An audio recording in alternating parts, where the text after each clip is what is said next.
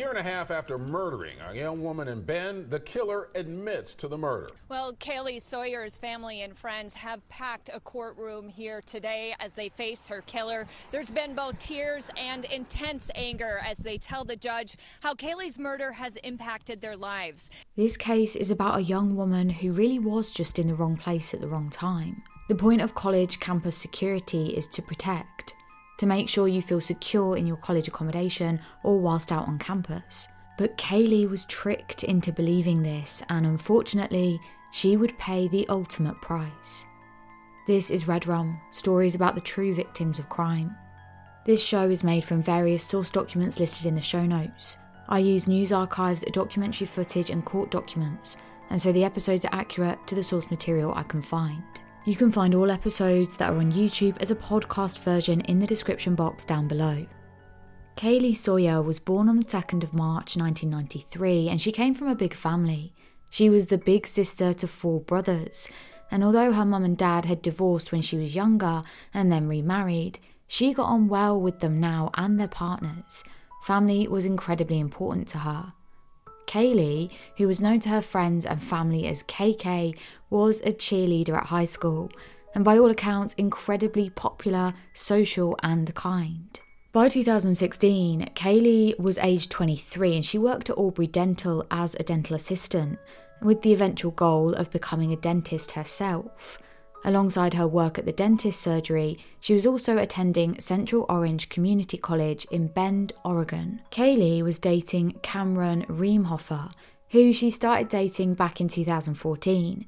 They were a solid couple and Cameron fit right into Kaylee's big family. The pair of them were living together in an apartment right near to the college she attended. On the 23rd of July 2016, Kaylee had been invited to attend her friend Lisa's bachelorette party, or hen party for us Brits. She told her pals that she wasn't going to be able to come because she's out of town. But on that Saturday, her plans changed last minute, and so she drove herself over to her friend's house to join them before they headed out to some local bars and clubs.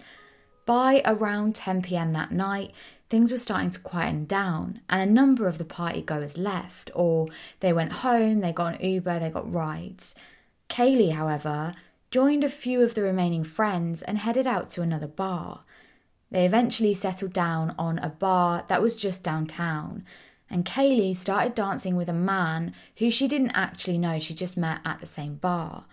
But in that same room, there just happened to be one of her boyfriend's friends who saw this all happening, and that friend texted Cameron and told him what they'd seen. Now, a little while after this, Kaylee and her friends headed out of the bar and they all planned to make their way home. Kaylee had had quite a lot to drink by this point, and so she wasn't going to be able to drive home. Instead, she texted her boyfriend Cameron and asked if he could come and pick her up from the bar. He agreed and they arranged a place to meet, and it wasn't long before he turned up. Now, during this time that she's waiting, she has actually messaged Cameron's friend, that one who had been at the bar and seen. During this time that she's waiting for Cameron, Kaylee had messaged Cameron's friend, the one who had been at the same bar as the girls, and she'd apologised for how the dancing must have looked, but said it really wasn't a big deal. It's likely she suspected that this friend would tell Cameron at some point, although there was no way that she could have known that he'd texted Cameron right then to tell him. Either way, Cameron arrived in his car and picked Kaylee up, and the couple began arguing pretty much straight away, and that argument continued all the way home to their apartment, where they arrived at around 1 a.m. But the arguing continued to the point that Cameron actually stormed out of the car and into the house, leaving Kaylee there, sat inside the car. She needed some time to herself, and the reports are that a good few moments, up to 10 minutes, passed by before Cameron decided to come back out to the car to see where Kaylee was at and if she was ready to come inside. But as Cameron approached the car, he realised that the passenger side door was open and there was no sign of Kaylee. And Kaylee wasn't inside the car, she wasn't anywhere in the near vicinity that he could see. But this wasn't necessarily alarming to Cameron at this point. Kaylee had done this kind of thing before. She didn't like confrontation, And she would often respond to these kinds of things by simply removing herself from the situation. So Cameron took out his phone and he called Kaylee, but he got no answer. And so he then messaged her and asked where she was at. And he messaged a few more times asking Kaylee to please just come home and that he would start searching for her, but he needed some help. And then Kaylee replied to him saying that her phone was about to die. There are a few more texts back and forth, and eventually Cameron texted saying that he had just driven up and down College Way, but he couldn't see her and he didn't know where else to go. And then Kaylee replied, quote, "Are you kidding? Because that's bullshit. Goodbye, phone off." And it was later confirmed that Kaylee's phone then was turned off or died. Cameron continued driving around searching for Kaylee, and when he had no luck, he went to a friend's house nearby, but that friend said that they hadn't seen Kaylee. So he went back to his house, fell asleep, and when he woke up and Kaylee wasn't there, he really began to panic. And so he went to the place that Kaylee had parked her car the previous evening. And by now, it was the next morning and Cameron was beginning to seriously become concerned. He ended up knocking on that friend's house and asking where Kaylee was. But again, this friend hadn't seen or heard from Kaylee since last night. And neither had any of her other friends or family members. With nothing else he could think of doing, Cameron then decided it was time to call the police to ask what he should do. Hello? Hi. I'm not sure if this is quite the right number to call. Last night I got home from the bars with my girlfriend, and she got upset at me and ran off. And I chased her and wasn't able to find her, and I still haven't heard from her. Her phone's off. I called all her family, and they haven't heard from her, so I'm wondering what you recommend I do. We can put in a call and we can have officers or deputies look for her. Okay. Where was she last seen at? College Way. And it was last night? Yeah. About what time? It was like 1 o'clock in the morning. Okay. Take out walking or something from this address? Like, she was mad? Yeah, she was mad at me, so I walked inside and told her to come meet me in there when she's like, calm down. And then I went back out in 10 minutes and she was gone. And I called her a few times and she said she was walking down the street. And then I guess she said her phone was about to die. And then I couldn't get a hold of her after that. I haven't heard from her since. Around the same time as this was happening, Kaylee's mother had also reported her missing. Now, she was particularly worried because of Kaylee's medical conditions. Kaylee had had epilepsy for years and years, and she managed it with some medications that she had to take on a regular basis. The longer she was away from home meant the longer she was away from her medication, and there was more chance of something bad happening. And of course, Kaylee's mum was incredibly worried about this. Other family members and friends raised the alarm bells too, and quite quickly a search was launched to try and figure out where she might be. Even though Kaylee was known to remove herself from confrontation or from more heated conversations, she would never just up and leave and not let her family know. That was completely out of character.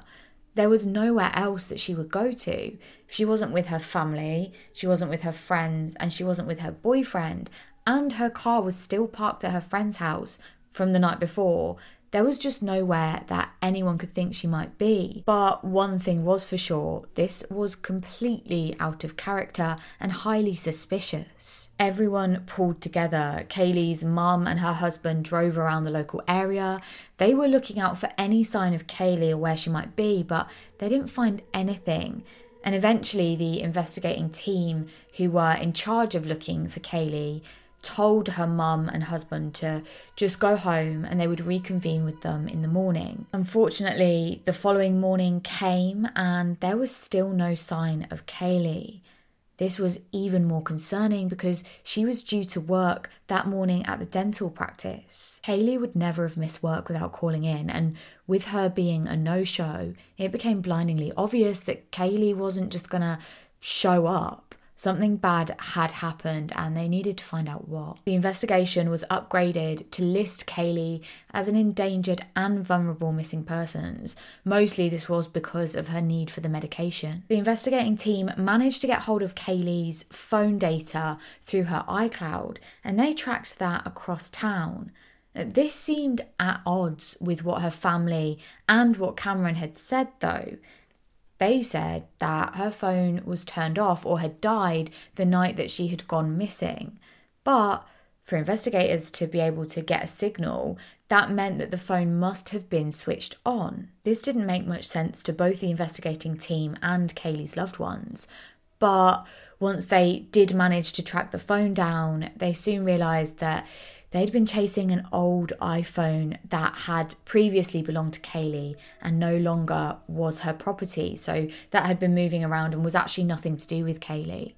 The phone was still logged onto her iCloud, which is why officers thought that they were potentially tracing Kaylee's movements. They confirmed that the correct phone that Kaylee did own and was the one that she'd been using on the night she disappeared was still turned off or out of battery. And then on that same day, investigators got a break in the case when a newly qualified police officer, who wasn't working on the case specifically, came into the station and she told another one of her supervisors that she needed to talk to someone. Isabel Poncelera said that her husband, Edwin Lara, had been acting in what she thought was a suspicious way. He worked as a college security guard, and so shifts could last anywhere from 8 to 12 hours, and sometimes even longer. On the previous Sunday morning, so the same morning that Kaylee had gone missing, Edwin had been working from 3 p.m. Saturday to 2 a.m. Sunday morning. During that time, Isabel and her husband, Edwin, had been talking via text, and eventually Isabel had fallen asleep. And she woke up on the Sunday morning at around 7:30 a.m. and she looked to the side of her and saw that Edwin was next to her, asleep, so he had obviously gotten in some hours before. That Sunday morning continued as usual, with the couple getting up, getting ready for the day, and then they headed out to church at around 9 a.m. But Isabel said that Edwin had been much quieter than usual, to the point where she was actually concerned about just how withdrawn he was. After the church service ended, she asked Edwin what was going on, but he wouldn't say.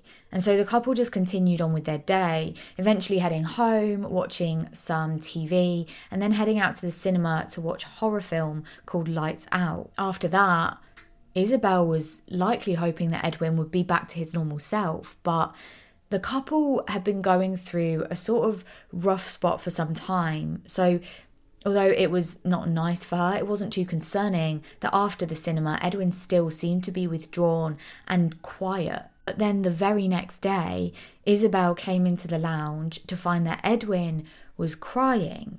She sat down next to him, reached for the remote and shut off the TV, and then asked him what was going on, what was wrong. And that's when Edwin turned to her and said that he had run over, in his words, a girl, and that he had done this in his work vehicle. He's, quote, killed a girl. And then he just says that. He's like, I kill a woman, that's what he said. And I'm like, what do you mean?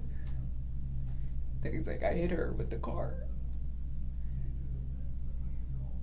And did he tell you which car? He said the security, the job, the car that they used at the job. And what did you say to that? So I'm like, what do you mean? What do you mean you hit her? And he's like, yeah, I hit her and I panic. And I'm like, what do you mean by you hit her panicking? What did you do? Did he say, I hit her in a panic?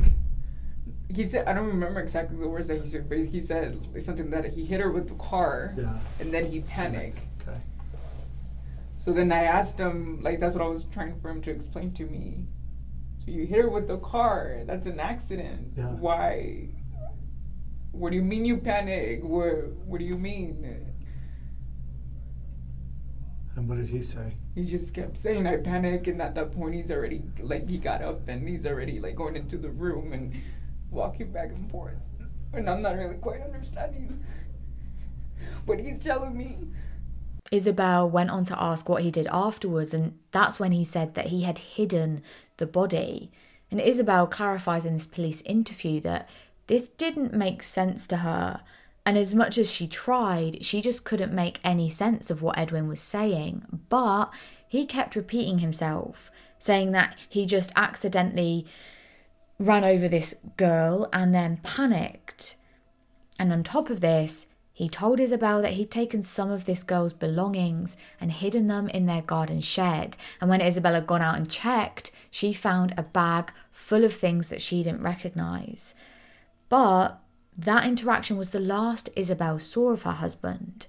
The next thing she knew, he was fleeing the house and he'd stolen her gun. The investigating team searched Isabel and Edwin's home, and that included searching the outside shed.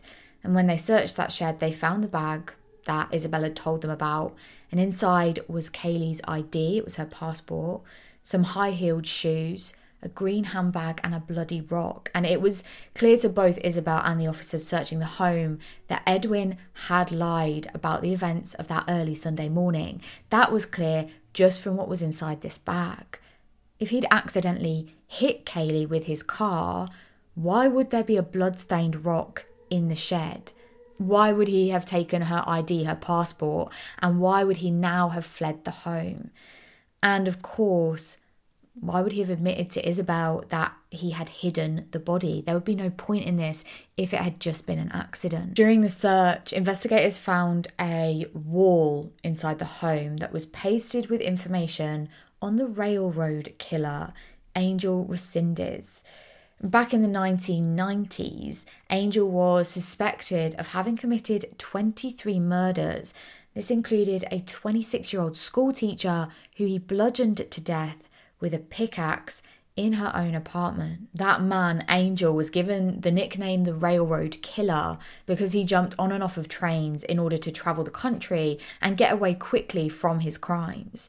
He was, at one point, one of the FBI's most wanted criminals, and he was eventually captured, he was arrested, and he was executed by lethal injection in 2006. It became clear to officers searching the premises that Edwin had done some kind of a project on Angel, and as a result become slightly obsessed, to the point where he'd actually written about killing with a weapon of opportunity, that's what Angel did, and Angel used blunt force objects. Meanwhile, across town on what is now the 25th of July, 19-year-old Andrea had just finished a long shift at work and she was getting ready to get into her car, ready to drive home just after 8:30 p.m.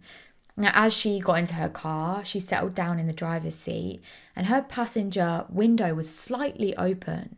She saw a hand come in through the window, open the door, and Edwin got inside. He was wearing a bulletproof vest and he was pointing a gun at Andrea. And then he demanded that she starts driving, and she starts driving now. Just before that, Edwin had driven to his parents' house where he dropped off his car, and then he'd just started wandering the streets. He'd seen Andrea across the street, he'd seen her get into her car and used that as his opportunity. Now, although he'd initially made Andrea drive, he began to become paranoid and worried because he thought she was driving too erratically and too fast. And so he made her pull over and got them to switch seats. But after he did this, he made sure to handcuff Andrea so that she couldn't escape, and then he started driving the car. The next 3 hours were Edwin pretty much talking at Andrea. He showed her pictures of him in his college campus security uniform, and then he spoke to her about Kaylee Sawyer, asking if she'd heard the news about this missing girl. He then went on to tell her that it was him who had killed Kaylee, and of course, this bound her even more at his will. She was worried and completely terrified about what he might do. At 11:41 p.m, Edwin instructed Andrea to pull over to a nearby motel. And when they got out of the car, Edwin checked in and he stated to the receptionist that the woman with him was his girlfriend. He actually gestures towards Andrea as he says this. And then the pair went into the motel room and Edwin pulled out that pair of handcuffs and cuffed Andrea onto the bed. And then he placed a t-shirt over her head so that she was restricted from seeing anything. And that's when he went and showered. When he came back into the room, he told Andrea that it was her turn to shower. But Andrea, of course, didn't want to do this and she outright refused.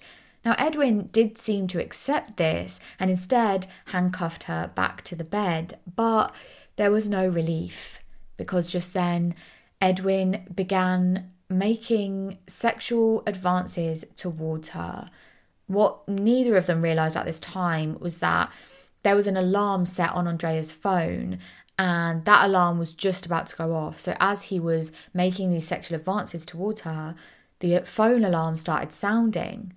Later on, Andrea would tell police that she used this as an opportunity to tell Edwin that that alarm was for her STI medication. She needed to remember to take it. She had a really bad STI and she convinced him that the STI was so bad that he wouldn't want to have sex with her. And Edwin believed her. And so he then went on to instruct that they should leave the motel immediately and get back in the car. At this point, it is just after 1 a.m. And between 1 a.m. and 5 a.m, the pair are driving. So they're driving for a total of 4 hours. And the only reason they stop is because Andrea's car began to feel a bit weird to drive. Now, what Andrea hadn't told Edwin was that her car was leaking oil, and it had been since way before the abduction. She knew that it was only a matter of time before they would have to pull over. They would break down. And when that happened, of course, Edwin panicked. It was around 5 a.m. when that happened, and as the car came to a halt, Edwin looked around, saw that an elderly man was, I've seen it reported in 2 different ways. Some reports say that the elderly man was in his car and other reports say that the man was in a hotel room. Either way, Edwin attempted to carjack this man, either by stealing his car keys from the room or by going up to him in his car. He used the gun to threaten this man and there was a struggle. And during that struggle that ensued, Edwin actually ended up shooting the man in the stomach and he went down. But in this panic, Edwin didn't actually steal the car and instead he ordered Andrea to follow him and they ran to a nearby petrol station. The man that he had left behind did suffer that gunshot wound to the stomach and he was rushed to hospital, where emergency services did manage to stabilise him and thankfully he eventually recovered. Meanwhile, however, Edwin had his sights set on another elderly person. He'd seen a man get out of a car along with one of his grandchildren and they'd headed into that nearby petrol station. But inside the car, he'd left an elderly woman, who we later found out was his wife, and another 2 of their teenage grandsons. So they were all sat inside that vehicle. Edwin saw this, however, as an opportunity. And so he went to the car, got inside along with Andrea, all the while threatening the grandmother and the 2 grandchildren with this gun. This time he made one of the teenagers stay in the front driver's seat of that vehicle and drive at gunpoint before eventually forcing him to pull over and making everyone, except for Andrea, get out of the car. He then continued that journey with Andrea in the now new stolen car, and this time he directed her to drive directly towards California. Partway through their drive, Edwin took this video of himself and then he got Andrea to post it onto her Facebook page. Everybody, I just want to say that I apologize for everything I've done. Most likely I'm going to get caught. And sorry about that girl in Central Oregon. And I also want to let family members, Andrea, that she's fine and she will be fine because so far she's been doing what I've been telling her to do. You know, and if you guys are wondering if I have done dirty things to her, no. All right, I'm not that kind of guy. You know, I just killed that other girl, you know, and I regret it. I regret killing her. You know, she's kept screaming, and I had to silence her forever. So, you know, like I say, she's still fine. We're driving, and she'll be home pretty soon. I'm sorry to her grandma and her family members, to her boyfriend. You know, I'm sorry for everything that I caused. Okay, and you'll see her pretty soon. Okay, tell the cops that not to shoot us, because if they shoot us, then that's not my fault. Okay, but Edwin told Andrea that she needed to post it to her personal Facebook page with the caption "Murderer on the Loose." Now, Andrea didn't want to do this. Again, it's reported for two different reasons. One reason being to not worry her family, and another was that she was embarrassed that this would be going out to her Facebook friends and old teachers and religious pastors. And so instead of posting it to her public page, she clicked an option that meant it was posted to just me, so only her account could see it.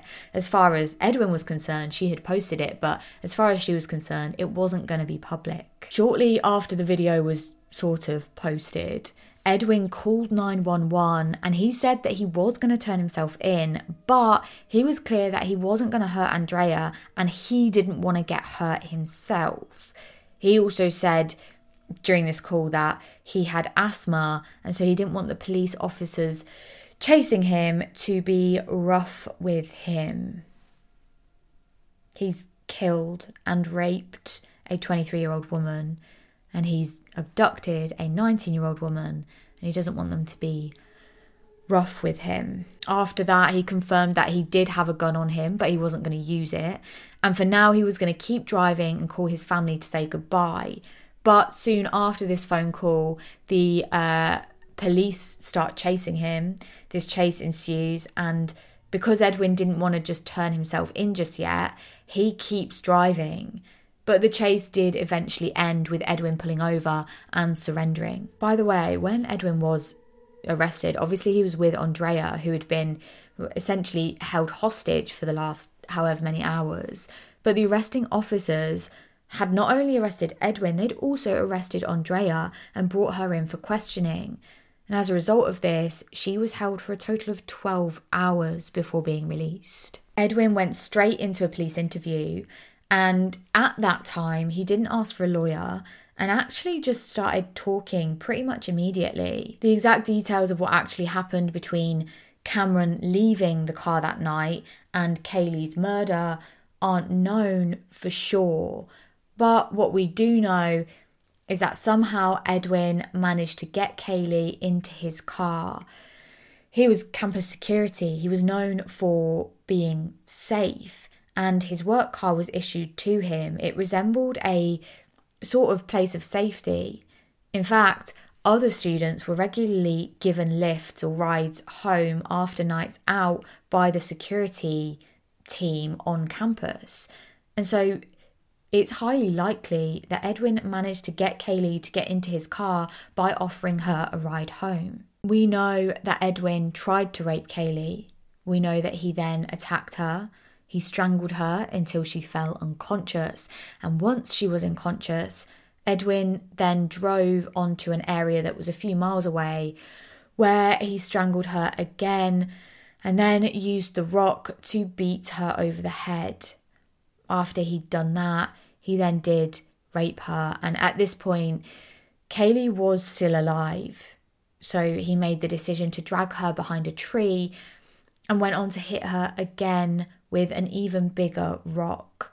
And then he just left her there, where we unfortunately obviously know that she did pass away. After that, Edwin drove back to the college campus, changed cars, and then he drove back to attempt to hide Kaylee's body, and this time he wrapped her head in a plastic bag and then dumped her body where she would eventually be found. It wasn't long before the investigating team managed to locate Kaylee's body, and her official cause of death was listed as blunt force trauma. Initially, the prosecution sought the death penalty, but the case was made more complex by the fact that the crimes that Edwin had committed spanned 2 different states, and the fact that there had been a number of things that had happened whilst he was in custody that made the case just more difficult to prosecute. Edwin had allegedly asked for a lawyer when he was transferred from one police department to another, but he wasn't given one. There was some confusion over whether him asking for a lawyer at that time was because he wanted one there and then, or whether he was just generally inquiring. Either way, there is phone call evidence of him calling his wife from prison and talking about the fact that he wanted a lawyer and has requested one and wasn't given one. Hello. Hi. Hey, babe. What are you doing? Well, here, trying to put my life back together. Yeah, I'm sorry to hear that. Okay. So when is your court? When are you having court? So right now I feel that all my rights are being violated. Because an attorney hasn't been appointed to me, although, you know, they read my rights when I got here. They're like... ¿So has hablado o no has hablado? Yeah, I keep asking for an attorney, and there is no attorney, because okay, so... for me to be transferred to Oregon, and that's going to take a while. Okay, I'm doing what I could do for you. Just give me that freaking lawyer, that's all I need. Yes. Either way, there were really some oversights and incompetencies with the department's officers, especially because Edwin also wasn't given his phone calls, which are a requirement of one of the states in which he was arrested. So there are these 2 quite big things, and because of those things, it actually meant that at the pre-trial hearing, the judge threw out Edwin's confession. So the one we just saw was not going to be admissible in court. Obviously, that's a huge blow to the prosecution. Thankfully, though, as part of one of the many searches that the investigating team did of Edwin's home and his outer shed, they did find some notes that were confirmed to be written by Edwin, and they were able to be used as evidence. One of those notes spoke specifically about the location of where Edwin killed Kaylee, and another said, quote, "To her dad, I'm sorry. To her mum, I'm sorry. It was an accident. She screamed and I had to silence her." The evidence wouldn't actually be needed in trial, though, because Edwin eventually changed his plea to guilty in order that he could get a plea deal where the death penalty would be off the table. Kaylee's family, however, were furious to learn this. Most of them wanted the death penalty, and they also learned that Edwin wasn't going to be tried for sexual assault. The court wanted to get Edwin convicted, and the murder charge was the most likely charge that was going to be the one to send him away for life. The sexual assault charge, therefore, could, in their words, complicate things, and so it was dropped.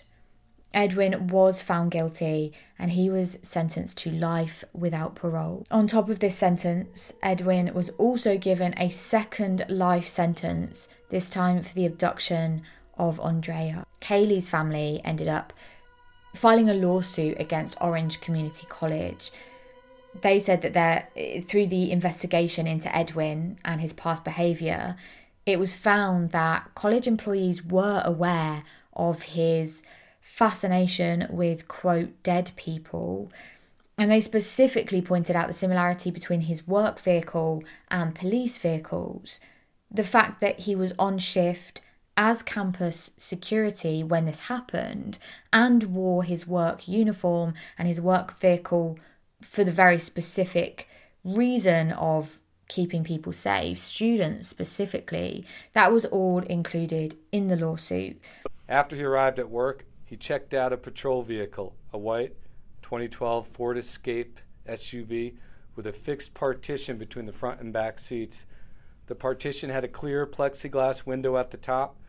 The window extends from the front seat backs to the ceiling of the car. The back doors of the vehicle only open from the outside. It was designed to hold and transport people who are in custody. The vehicle is referred to as a cage car.